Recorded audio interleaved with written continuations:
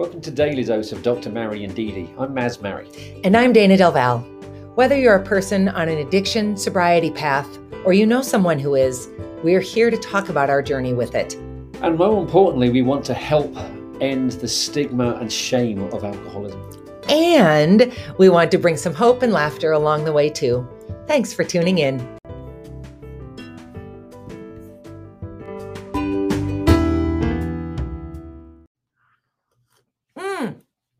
Good morning. Good morning. I forgot that it's faster when we're doing a pre-record than it is when we're going straight to live. That caught you. Yeah, it did. We are bringing you this conversation. It's the first of a two-part conversation between a husband and wife. We're starting with Kevin, and then next week we'll be live with his wife, Kayla. But let's get right to it and bring Kevin onto the screen. Hi, Kevin. Hey, Kevin. Hey, how's it going? Great. How are you? Good. Good. Thanks for joining us. This is exciting. I hope you don't feel like you got roped into this by your wife and me. No, not at all. Good. I know sometimes not everybody wants to, be out loud and proud about everything, and Sure. sometimes it feels like a little bit of a trap. But That is not at all the a purpose problem. of the conversation. Yeah. So Kevin, let's just start where we always start, which is you go back to wherever you want to go back to and make your way forward to where you are today, because today you are a smiling, happy alcoholic enjoying sobriety, correct? Right? Yes. Yeah. Excellent. So go back as far as you want to go, Kevin, and we'll just be along for the ride. Sure. So my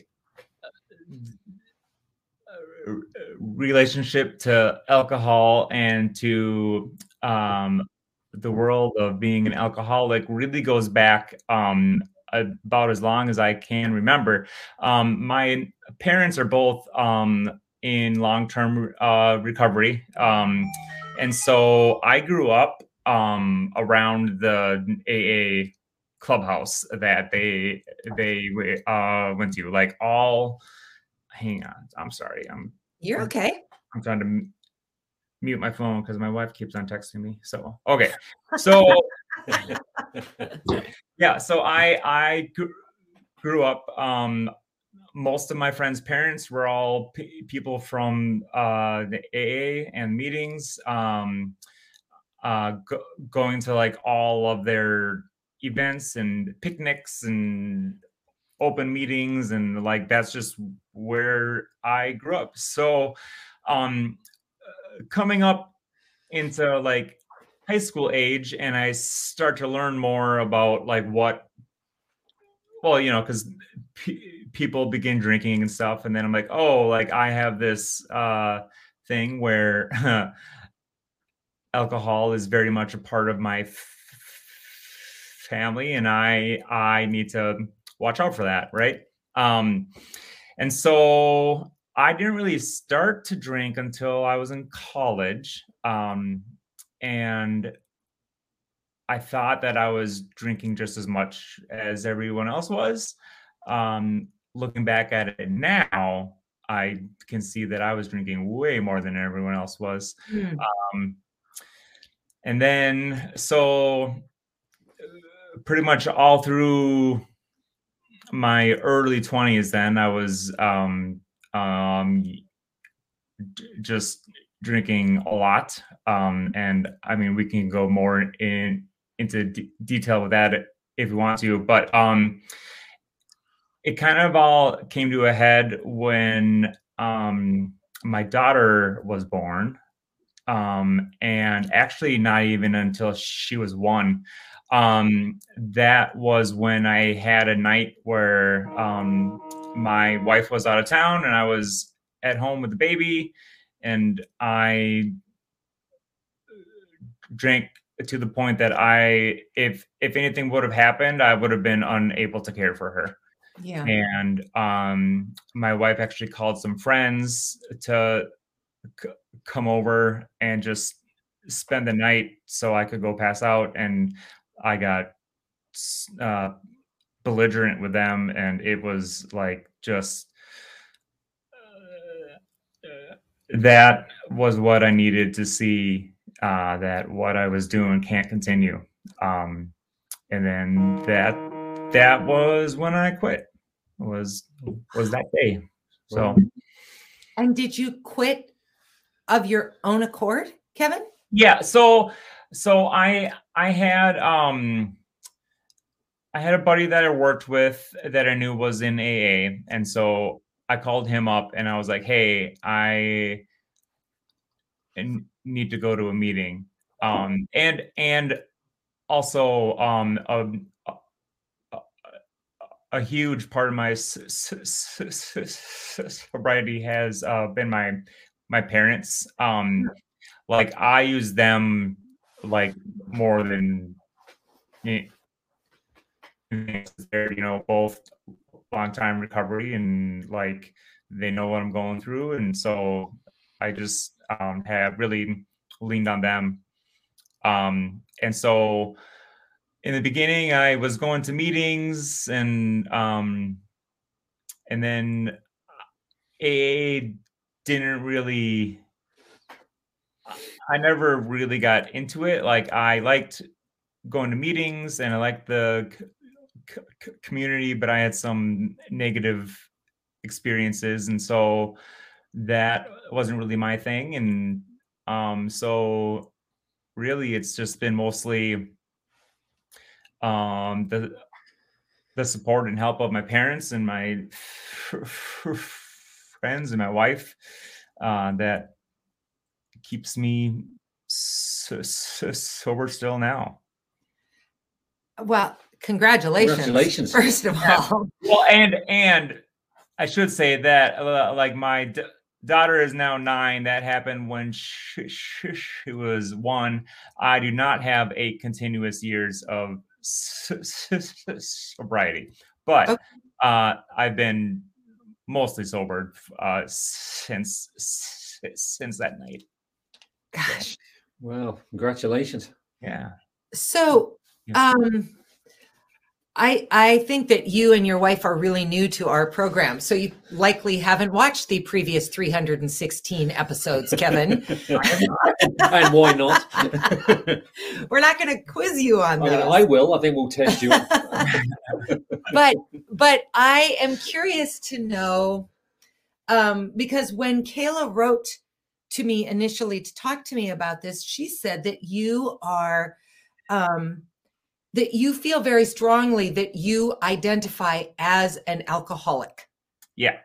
And do you feel like that is an AA thing, or is that something that is important for you as a person? Where does that come from? Because I'm asking this for this reason. Sure. We started having conversations with some people who say things like, look, I don't like the term. I don't like the shame around it. Mm-hmm. I'm somebody who's choosing not to drink, but I don't want to label myself.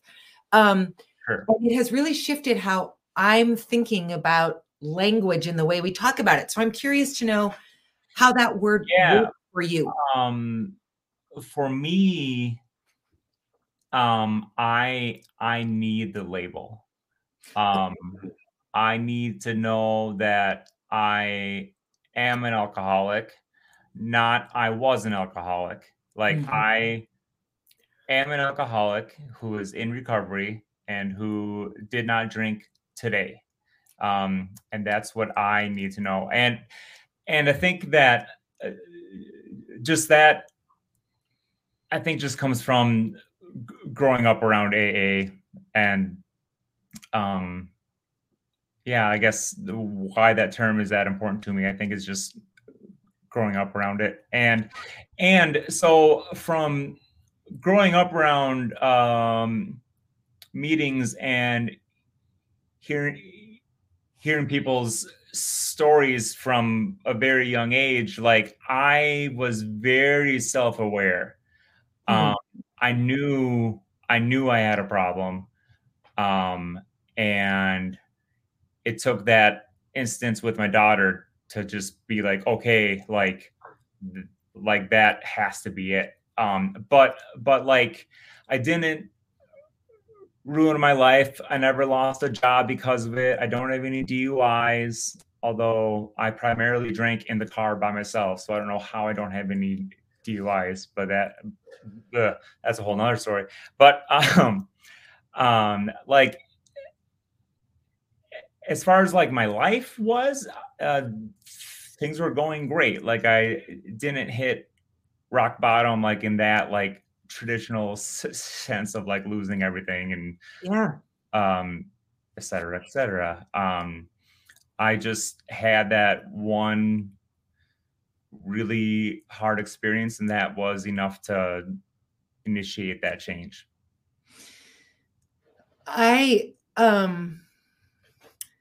have talked a lot about the fact that I was naive to what alcoholism looked like, because I thought if you kept your job and went to work and didn't get a DUI and didn't crash your car, that you might be drinking too much, but that it wasn't alcoholism. I just had a really narrow definition of what it means to be an alcoholic. And I think that you have maybe also been a little bit discriminated against, because you also fit in that broader definition of what it means to be an alcoholic. Can you talk about that a little bit? Just the struggle you had to sort of be accepted as an alcoholic? Yeah, so that's kind of part of my thing with AA is I had some negative experiences, and I know there's the there's tons of meetings, there's tons of different groups. I know if I put the time in and I tried, I'm sure I would find a meeting that I like with people that I like, and it would be fine. But that just hasn't been a part of my story yet. But early on, though, I was going to meetings like a couple times a week for the first couple months, because that's what you do, right? Go to meetings. And I had a number of times where it would be like almost always it was like an old crabby looking white guy. And I would be sharing a part of my story, and then I would get just like a like whatever, that's nothing. Like and that was really hard for me, because like I'm here sharing a part of my story, and then I'm getting looked at like, what is this guy doing here? And so I just didn't feel like I was a part of the club. I'm sorry that happened. So yeah, and I have nothing against AA. Like I would happily tell people to go to meetings, and I would go with people to meetings if I got asked. Like it's just not really for me. Yeah, well, I think that's been another interesting piece to having multiple conversations, is that there's no one path to sobriety. There's no one right path to sobriety. So do you have anything you want to say? Because I feel like I'm doing all the talking. No, you're asking all the right questions. You kind of beat me to it a couple of times. So if you don't want to answer this question, actually ask me another Next. one. But, I mean, I don't want to put you on the spot. So you mentioned earlier that you mostly drank alone in your car. Yeah. Do you want to talk about that? Yeah. So another thing that I'll mention quick is I have been very public about my sobriety, like posting on Facebook about it, and like everyone who knows me knows that I don't drink. And a part of that was a very intentional choice that like that needs to be my accountability, because I know now, like that didn't happen until after my first relapse, but now I know that like I don't want to hide the fact that I'm an alcoholic, because that makes it too easy to drink. But if everyone that knows me knows, then if I sneak into a bar and I see someone I know like that, so I've been very open in public, and I don't care about talking about anything. So drinking in the car. So that was much more towards the end of my drinking because I was hiding how much I was consuming for my wife. She had no idea even close to how much I was actually drinking. And so what I would do is I would go to the liquor store at the grocery store, because then on the bank statement, it comes up as the grocery store name. Yeah. Yeah. And then I would buy like a big like malt liquor energy drink thing. And then on the way from the store to home, I would just chug it and throw the can out the window. There's no evidence. There's no nothing. And so it got to the point where that was happening almost every time I left the house. Not at work ever. I never drink at work, which is like I crossed a lot of lines, but for some reason that's one that I never did. Yeah, I didn't either. Yeah, it's weird. Yeah. But yeah. So that was where it progressed to towards the end. Yeah. I wonder if for both of you, did you feel like as long as you could be responsible at your job, you were in control of it and you were still doing your sort of most basic core responsibility, which was earning your money to bring home to your family to make, I mean, maybe that was some of it. That is exactly how I felt. And I kept getting great student evaluations. I blanked out how annoying I had become to my department because I just thought they didn't know anything. But I was getting these great reviews. So, the administration they'd look at you, if your teaching started to falter, they say there's a problem going on here, but mine didn't. Sure. So, and I'm not saying, you beat the system. It was just right. With 5 years of hindsight, I wish it had. So we could have got to this point quicker, but it didn't. But I'm at this point now, so yeah, I didn't thankfully damage that many people with my drinking. I mean, obviously, I damaged Dana and Quinn a bit, but I think that could have been a lot worse. I think that last point is closer to how I felt, was that like I'm only hurting myself. And as long as it wasn't really affecting anyone else, it's fine. But clearly it was affecting my wife and my daughter and my family and my close friends that we were spending time with. But like, I was just not seeing that at the time, obviously. Yeah. So you're in a really fascinating position to me to answer my next question for you, because you are somebody who is, it sort of sounds like almost religiously brought up in AA. If that was where you spent your childhood. I mean, as you were talking, I thought, oh, that's how the Methodist Church in Wahpeton was for me. We went to potlucks and we went to, Sunday school, and we did all these things together, and all my friends' parents went there. And so I went to Sunday school with all my friends and this, that, the other.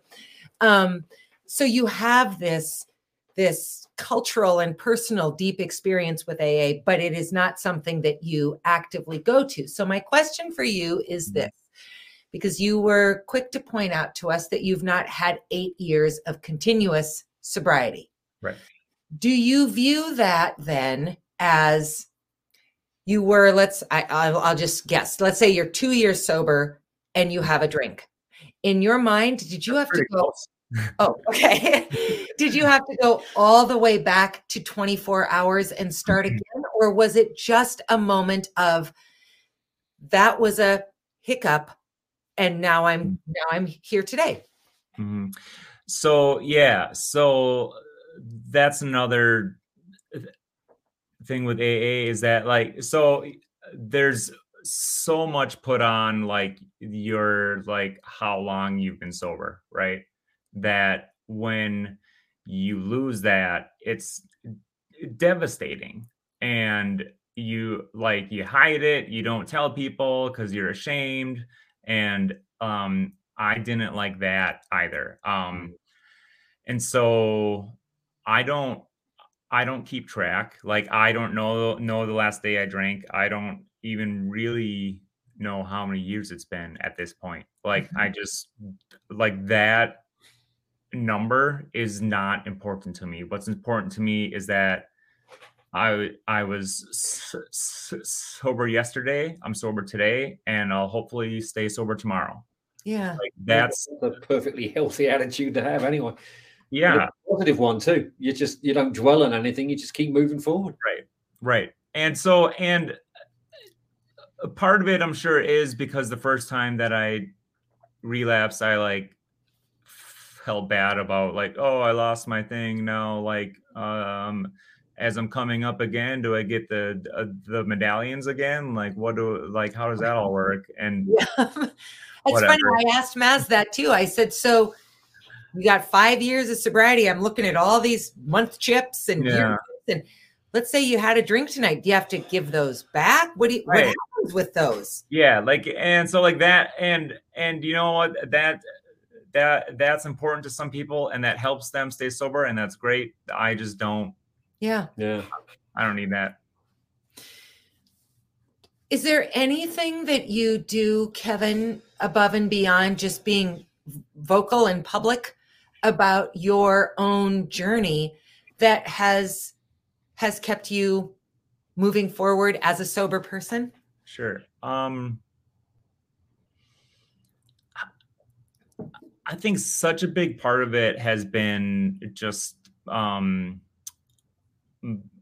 who the people that I have in my life, and the fact that, like, all my friends, like, were and have always been, like, very supportive, and, like, not pushing drinks on me in the beginning and stuff. Like, I didn't get any of that, and it's just not an issue. And the other thing that's very helpful is that Kayla doesn't drink, my wife, and that's more because, like, she gets heartburn really bad and she gets headaches, and so, I mean, it's more just, like, not really a thing for her, so it's not a big deal. But, like, times that she has had, like, half a bottle of wine in the fridge or something, like, I will drink that if it's there.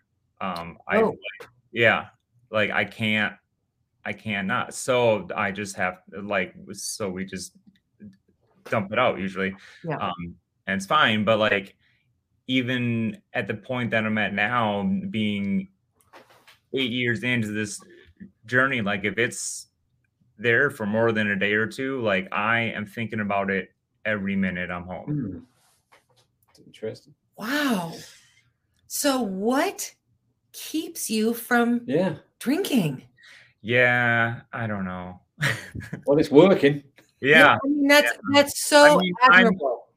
I'm what people in the program would refer to as a dry drunk, because I'm not actively doing anything, but it's working. Wow.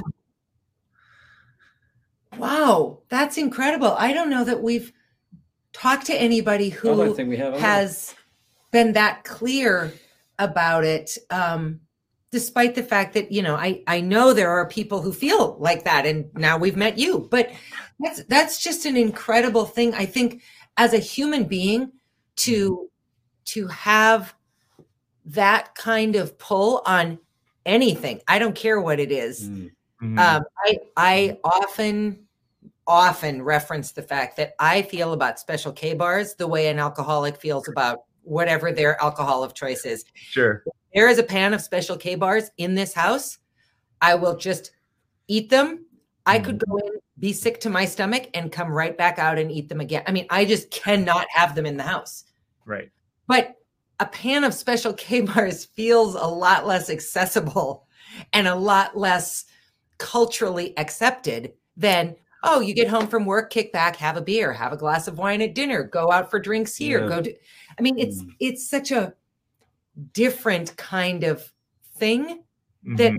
I just find it really amazing that you're not even exactly sure how you're staying sober, and yet you've done it for years. That's so impressive. Yes, it is. One thing that's been pretty helpful lately, just in like the last year or two, is that breweries are now coming out with a lot of really good non-alcoholic beers.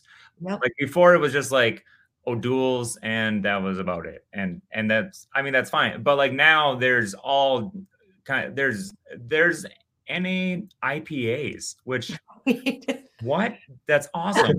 So yeah. So and before right when I quit drinking, there was a group of like 4 of us that were getting really into homebrew and like becoming beer snobs, and so like all the crazy beers, I miss that. So I'm getting to have a little bit of that, and that's been really cool. Is it hard to drink non-alcoholic beer as a former beer snob, or is it really the ritual of it and the closeness of it is enough? Yeah, I think it it's enough. Yeah, like to come home like when it's hot out, and like to go out back and sit in the backyard and watch the dog chase after the ball and have like just a cold beer in my hand. Yeah. Like something about that just feels really good. Yeah. And it doesn't matter that it's non-alcoholic, because I don't know, that's it, just there's something about that. Yeah. Yeah. Kevin, have you tried hop water? Yes. Do you like it? I love that. It's so So good. here's what's weird, Kevin. I don't drink any beer. I think in my entire life, I've probably had 4 beers. Okay. I think hop water is out of this world. It's so good. I know. So good. I don't understand how I can like it when I don't like the taste of beer, and I also don't understand what it is. I mean, it's I don't really know. water. It has nothing in it. It has no calories. Yeah. It's nothing. Yeah. It's like a sachet of hops. It's so weird. Yeah. But It's so good. Yeah, like so like that's my like hot day I'm outside drink, because it's so good. Yeah. Early on, when we first started having guests on, Mhm. we invited 2 good friends of ours who I think would both say they're kind of beer snobs.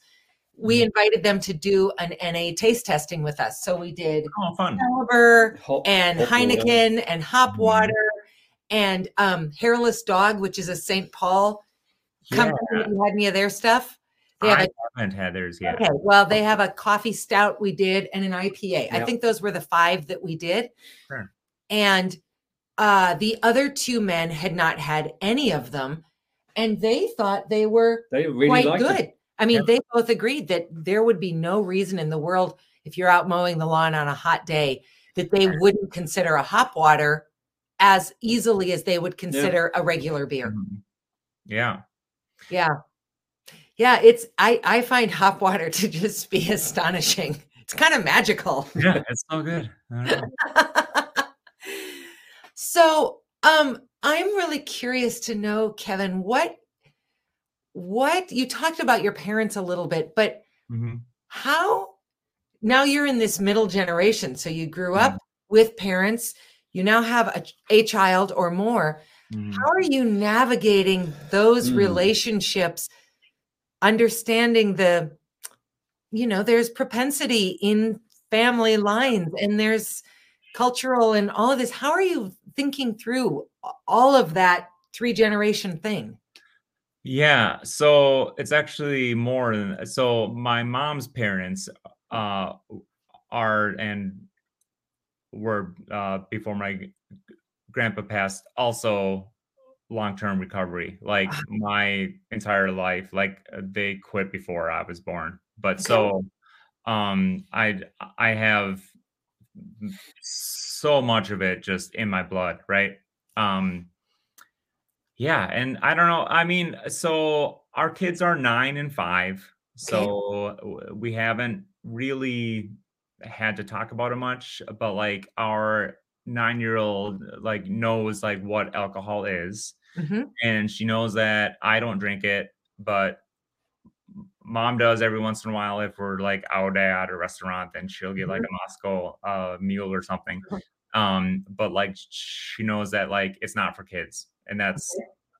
all the further that we've needed to go at this point. Mhm. And I haven't really given a whole lot of thought to that. Like I can just imagine though, like when our daughter's in college, like just being scared Mhm. all the time of what she's doing, which I think that's a norm is probably a normal thing, whether you're an alcoholic or not. To- You know Yeah, what? I think that's a fair point. So yeah, I our guess it son is a is. young adult, so we can say Yeah. on the other end of it. Yeah, I mean, he and I talk about it fairly regularly Mhm. now because he's really into mixology. And so, Sure. we talk a lot about, hey, let's just check in. I don't mind that you're mixing drinks. I mind if you're drinking all those mixed drinks, Mhm. Mhm. and so I think it's a smart thing to check in with everybody on a somewhat regular basis because They feel connected then too. there's a connection, and also it can get away from the smartest person, the most conscientious, whatever. Alcohol doesn't care who you are. So, Right. important, I think, to just be having those conversations periodically. Sure. Yeah. Yeah. Yeah.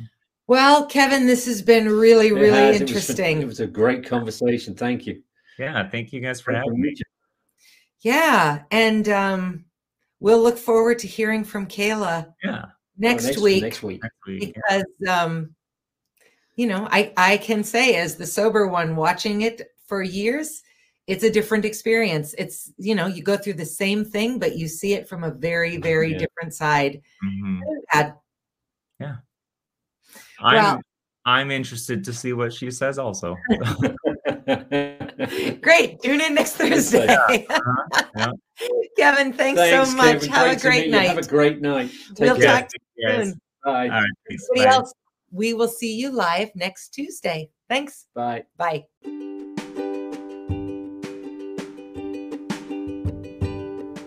Thanks so much for tuning in to Daily Dose of Dr. Mary and DD.